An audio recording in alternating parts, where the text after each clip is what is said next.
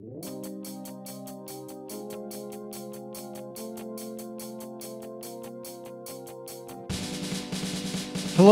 and welcome to another edition of the Northbound Podcast. I'm your host, Chicago Fire editor for Hot Time and Old Fan Ruben. Joining me, as always, is my co-host RJ. RJ, how are you on this Tuesday morning? Pretty good. Yourself? I've been enjoying the snow. Well, it's not really snow, but no, I'm not. I'm done with the snow. Like, it came down yesterday morning. Yesterday being Monday, as we record this on a Tuesday morning. It came down yesterday, and it's sort of coming down today, but it's not sticking, so it's not like it's real snow.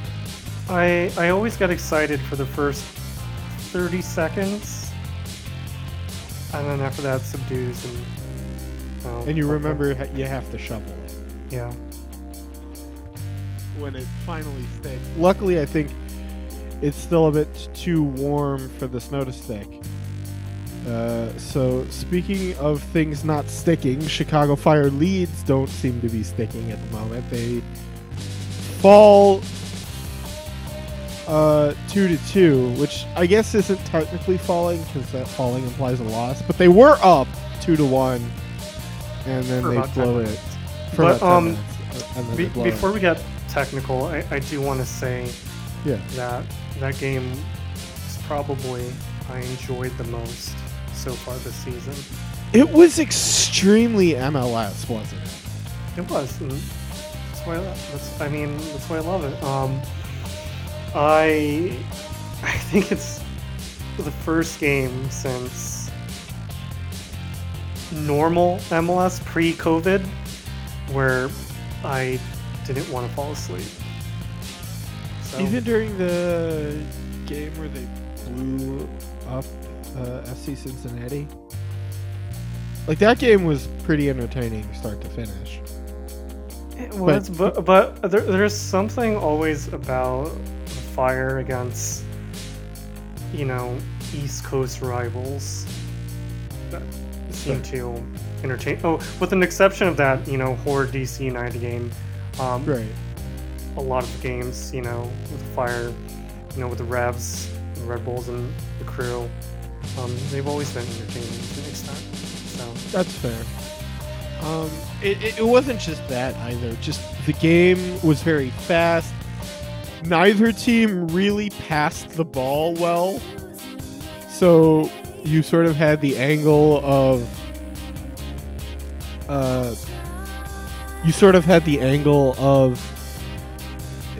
the game being back and forth. Like, if you're looking at passing accuracy stats, which I am, the Fire passed the ball at a 73% success rate, and the Red Bulls only managed to string together a couple of passes.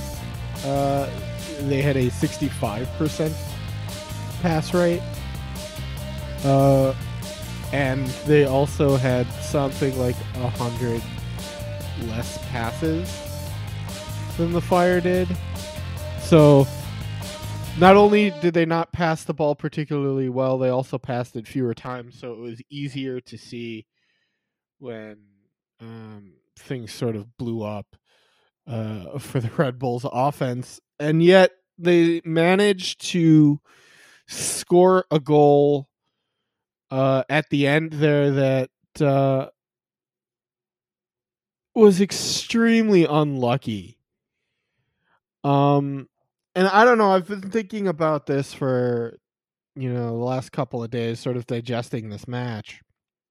And I find myself thinking that this has to be the most unlucky team in Chicago Fire Club history. I don't know if I remember a time where a team got so many bad breaks like this Fire team does. I'm including strange VAR decisions in that as well. So that's a bit of a different dimension. So for that last goal, I'm going to blame it on the wind. And for the unlucky part, I do think if you include 2019, these 2 seasons have been extremely unlucky. More so this season. I think with last season, Bonovich was just imploding at certain moments. But sure. But there were a lot of games where the Fire should have won, and same with this season as well. But I think, and I'm being extremely optimistic around this time or with this game, but it actually shows that the Fire could hold up against the more better teams out in the league. They're just not as they're not bump slayers. They're not farmer destroyers. They can actually hold up, and despite the draw, I'm happy with that draw. I mean, yeah, Fire could have won, but c'est la vie. But I mean, at the same time, though, you've got to be able to win these games. I don't know if they're not good enough or they're just not ready to have this kind of responsibility foisted upon them. But you have to win these games. These are games where you're up after the 90-minute mark, and you've got to get 3 points, especially now when it's so incredibly easy to make the playoffs. And you're teetering on the line of not making the playoffs, and you're playing against a team with a interim manager who their team has sort of fallen off a cliff a little bit with injuries and just general play. You got to win these games. But they have depth. They still have an identity. Where the Fire, they're still looking for their identity. Well, this season, the Fire's identity is can't win soccer games. Like, they're just, unless they're playing like a bottom 5, bottom 10 team, they can't win. And that's unfortunate, considering that the schedule they have to go up, which we will get to in the second half of the show. Can we talk about Przemysław Frankowski and how bad he was, and yet he scored a goal anyway? Which I don't know if that's something praiseworthy or not. You'll have to check me on that. But leading up to that sequence of him scoring, he had a passage of play where he gave the ball away 3 separate times in a single passage of play because the Fire's like Ignacio Alceda and Fabian Herbers and stuff kept winning the ball back and giving the ball to him, and he kept giving it away. Like, I don't think I've ever seen a more inept passage of play, and then 2 minutes later he scores a goal that it was just a tap-in, and it was worked very well by literally everybody else. Robert Baird put in a great ball. It was a great stop on a headed shot by Ryan Mera, and the ball fell to Frankowski, and he put the ball in. But until he scored that goal in the right place at the right time, he was absolutely dreadful. Yeah, I agree with you, and I'm happy for him, but anyone could score that tap in that he did. Right. If it wasn't him, it would have been Herbers. Sure. I believe. I think. Yeah, he did a header before then, if I recall. But yeah, he was dreadful. He's been dreadful this whole season. Yeah, he had that header that like he hit over the bar that he should have scored on. There was also the shot that he put wide that he didn't need to because he had beaten the goalkeeper in the first half. He had one of those. It was just bad. Yeah, with Frankowski though, earlier this season, I was thinking, like Herbert's, I think the team just needs to find a perfect spot for him. But Frankowski has been all over, the team, and he still doesn't have it. So there must be maybe, a loss of confidence, or maybe he's just not good enough. Or maybe he's just not good enough under Wiki's system. I don't know. He thrived under Paunovic, so that's true. He was very good under Paunovic. Maybe it is the system, because we know and we've seen, and I've sort of always figured that the more through the middle approach that the Fire have to attack has been a personnel problem. But maybe that's how he wants to play, so he's putting the personnel in the game that will play that way, as opposed to playing with a winger, which is something that we haven't seen in this organization, I don't think, ever. The Fire's always been a sort of get the ball wide to your wingers, who are generally your better players, and then go from there with either Sergio McDonald or Brian McBride or Chris Rolfe up top, and have the attack come outside in, where now we're starting to see a more inside out approach, which, is what you see a lot in European leagues, but not so much in MLS, which does make sense with the personnel they have. But it's also not exactly how the game in the United States is played. So it's a bit, different. And I always say I want to see the ball pushed out wide more, but maybe that's just because of what I'm used to seeing, if that makes any sense. So I think that maybe Frankowski just doesn't fit with the way the team wants to play. And I think you're right. And that's something that has to be figured out.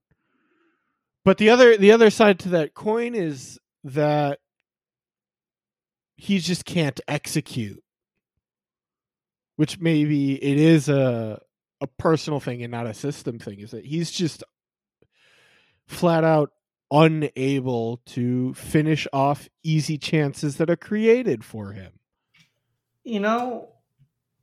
He's mediocre at times, so I think it's a system thing. And I think that Wiki, since he expressed interest in, retaining Frankowski, earlier, I think a few weeks ago, there were transfer rumors that Paunovic wanted him back. And Vicky said that, the Fire, they don't have any plans in getting rid of him. I think that it is a system thing. And I think once Wiki does figure out what to do with his team, then Frankowski will hopefully thrive. That's not to say, though, that, he hasn't been mediocre. Mm-hmm. Some other stuff from the Red Bulls game. I also don't think Beric had a particularly good night. He did score the goal and got the Hot Time Man of the Match award. But I don't think he had a particularly good game. He's both for tap-ins, right? So when I'm watching a Fire game now, I'm sort of maybe a bit harsh on Beric at times, but I don't like when he goes out wide.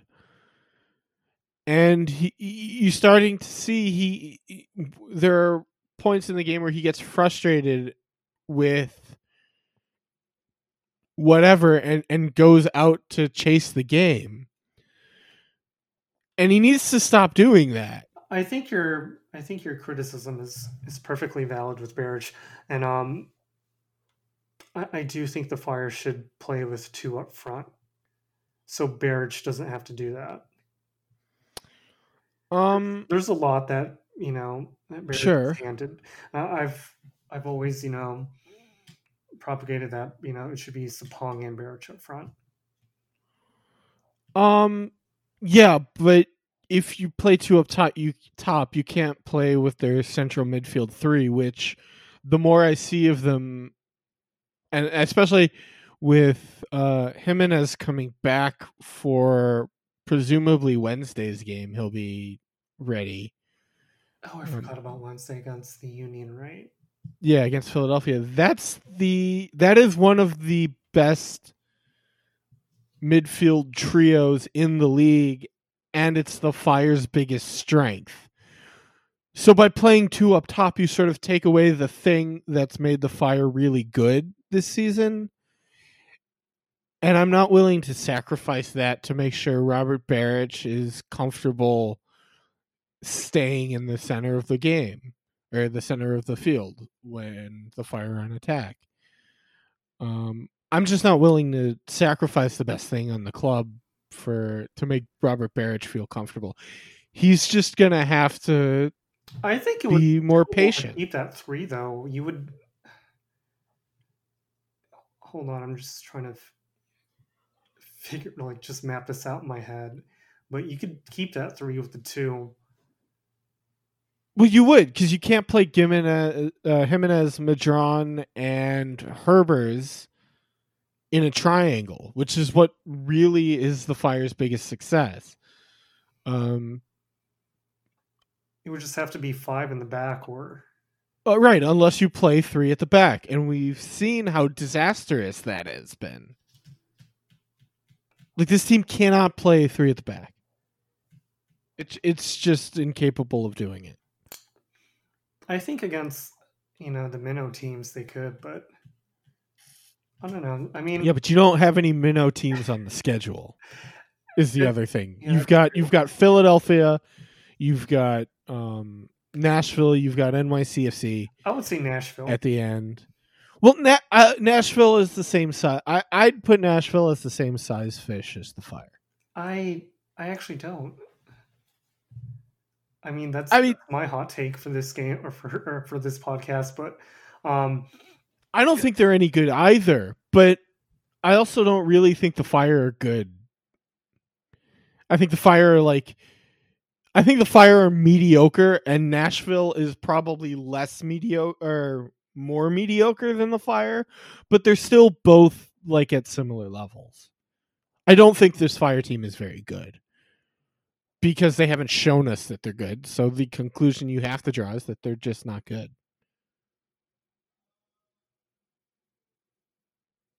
So, Nashville's one thing. The Fires finish up the season as we sort of transition without transitioning to the second part of this show, which is just schedule gazing. The last games that the Fire have are Philadelphia, Nashville, Minnesota, who's 5th in the Western Conference, and New York City at home to end the season. The Union just put a beating on TFC this week. That game, did you go back and watch any of it? No, I heard about their 5-0 win. I did watch Philadelphia against the Revs and their draw against United, but I did not get to watch the TFC game. Okay, so basically that was the platonic ideal of Philadelphia Union soccer. It was unbelievable. First of all, they have one of the best goalkeepers in the game in Andre Blake. In the league in Andre Blake. So there's that. Sergio Santos is very good. Jim Curtin is a very good manager. That's basically what I got from the 5-0 destruction of TFC. You said you watched their other last 2 games. What were your sort of impressions of the Union? I guess I'm asking, are they beatable? they're beatable if, I don't know, if VAR goes, sides with the Fire. I know we're going to do our score predictions later on, but I don't know. Stranger things have happened, but I don't think they're beatable. They're just too good. That draw against the or I believe it was DC United. I think that was just DC United just counting their luck, but other than that, they were just dominant throughout the whole game. Yeah. So. Okay. So they're unbeatable, and I mean, I didn't expect the Fire. Like this game is a game I've already written off. When the schedule came out, I remember writing this game off as an L. So I don't expect the Fire to win. I think that. I think if the Fire do draw or win, it's because something stupid happens. Sure, like a red card early or something. A red card, VAR, or I don't know. Sure. I'll say this as well. I think that the Fire only need to get 5 points to make the playoffs out of the last 4 games, which isn't a lot. I think 5 more points should do it because, like I said, the teams below them I don't think are good. I think Inter Miami's win over Orlando was a fluke. And they have to play Toronto and FC Dallas, and Cincinnati actually might have a chance at beating them. Who knows? Now that they have both Higuains, anything's possible, I guess, but I don't see that. I think the Fire can beat Minnesota in Minnesota, and I think they can beat Nashville in Nashville. So that would be 6 plus the points in New York is 7. So I think if they can get points against Nashville and Minnesota, then I think the Fire are fine coming out of the playoffs. But as for tomorrow's game, I think that it's a loss. I'm gonna watch it because I have to. But if you're listening to this, I'm sure you can find something else to do other than, keep an eye on the Twitter in case something interesting happens and you want to turn it on. But I don't think you have to watch this game. Actually, barring tomorrow's game, I think the Fire could come out with 7 points for the last 3 games with Nashville, Minnesota. I think they're going to draw against Minnesota, but against NYCFC, since they're not playing some dinky little baseball field, sure, I think it's doable. To be fair, when they played NYCFC, they played them at Red Bull Arena, so they didn't play at Yankee Stadium on a dinky little baseball field. So, but again, that was sort of when the Fire were still trying to figure themselves out a little. Like they weren't, like they lost 3-1 on CFC at Red Bull Arena, and they were, sort of figuring themselves out. The Nashville game is interesting because they played in the preseason.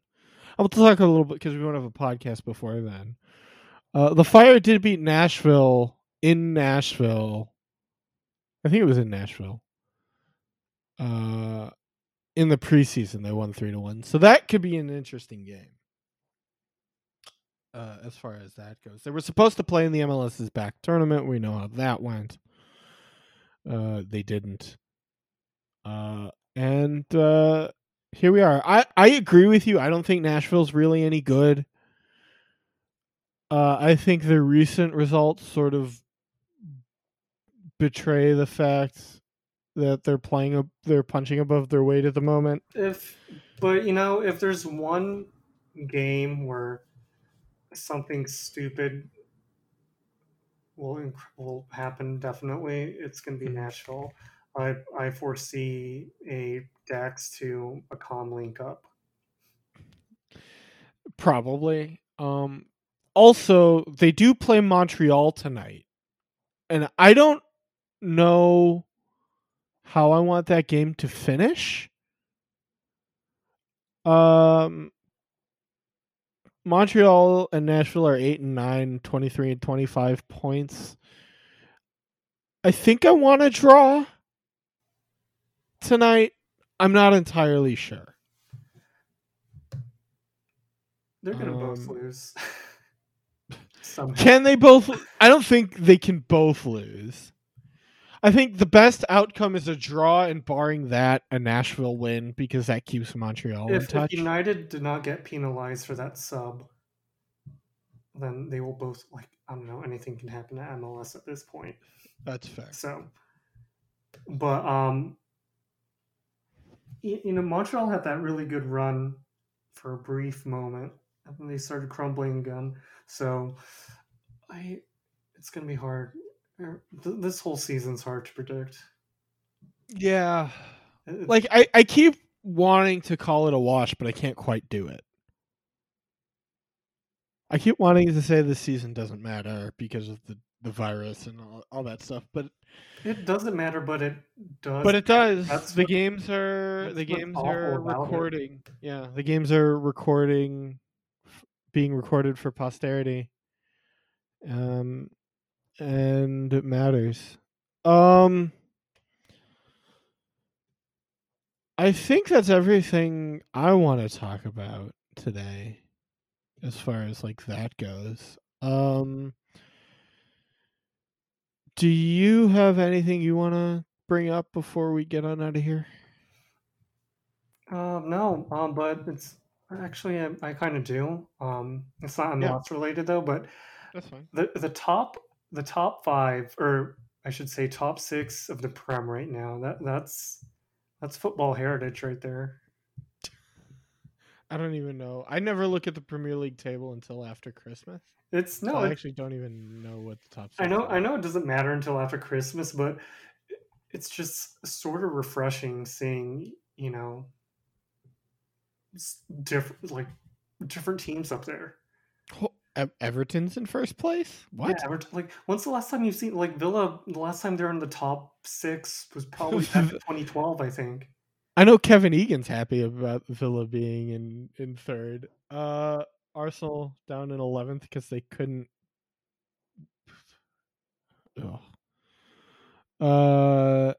Leeds is 6th, gross. Tottenham's 5th, also gross. Yeah, this table's terrible and I don't like it. I do like that Man United's in 15th. I like chaos, so everything's just funny to me right now. And also, the bottom three don't surprise me, being Burnley, Sheffield, and Fulham. I think Burnley and Sheffield, they're gonna claw their way out. It's gonna be West Brom, Brighton going down with Fulham. Yeah, probably. It's my prediction. How did Arsenal? By the way, Arsenal and Leicester. Arsenal had 1,500 chances and couldn't put them away, and lose 1-0. I hate Jamie Vardy. It's all that Red Bull. That racist bastard. Anyway, that is it for this week's episode of the Northlot Podcast. You can find us on Twitter at NorthlotPod. Email us, northlotpodcast@gmail.com. You can catch us on iTunes and Google Play Podcasts. Be sure to comment and give us 5 stars, even though if you don't think we're worthy of it, it'll help us get better, I promise. That's how these things work. The more positive reviews we get, the better the podcast gets, because we feel better about doing it every week, and it's good. We're also on all of the other popular podcast hosts. I believe we're on Spotify, Stitcher, TuneIn, all that stuff.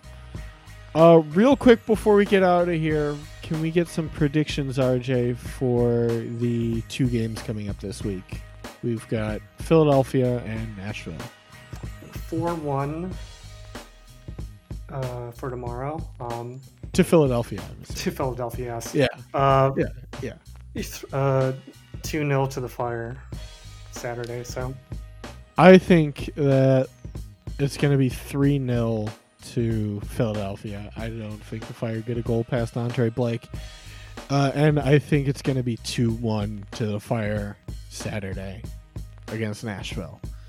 That'll do it for us. We will see you next week, hopefully with some good Fire news. By the way, our next podcast is coming out Wednesday next week. Because usually we record Monday nights, but I won't be able to edit and put together the podcast on Tuesday because it is election day and I am election judging. So the podcast will come out on Wednesday next week. So, go vote. We apologize in advance for that. Also, go vote. See you next week. Bye.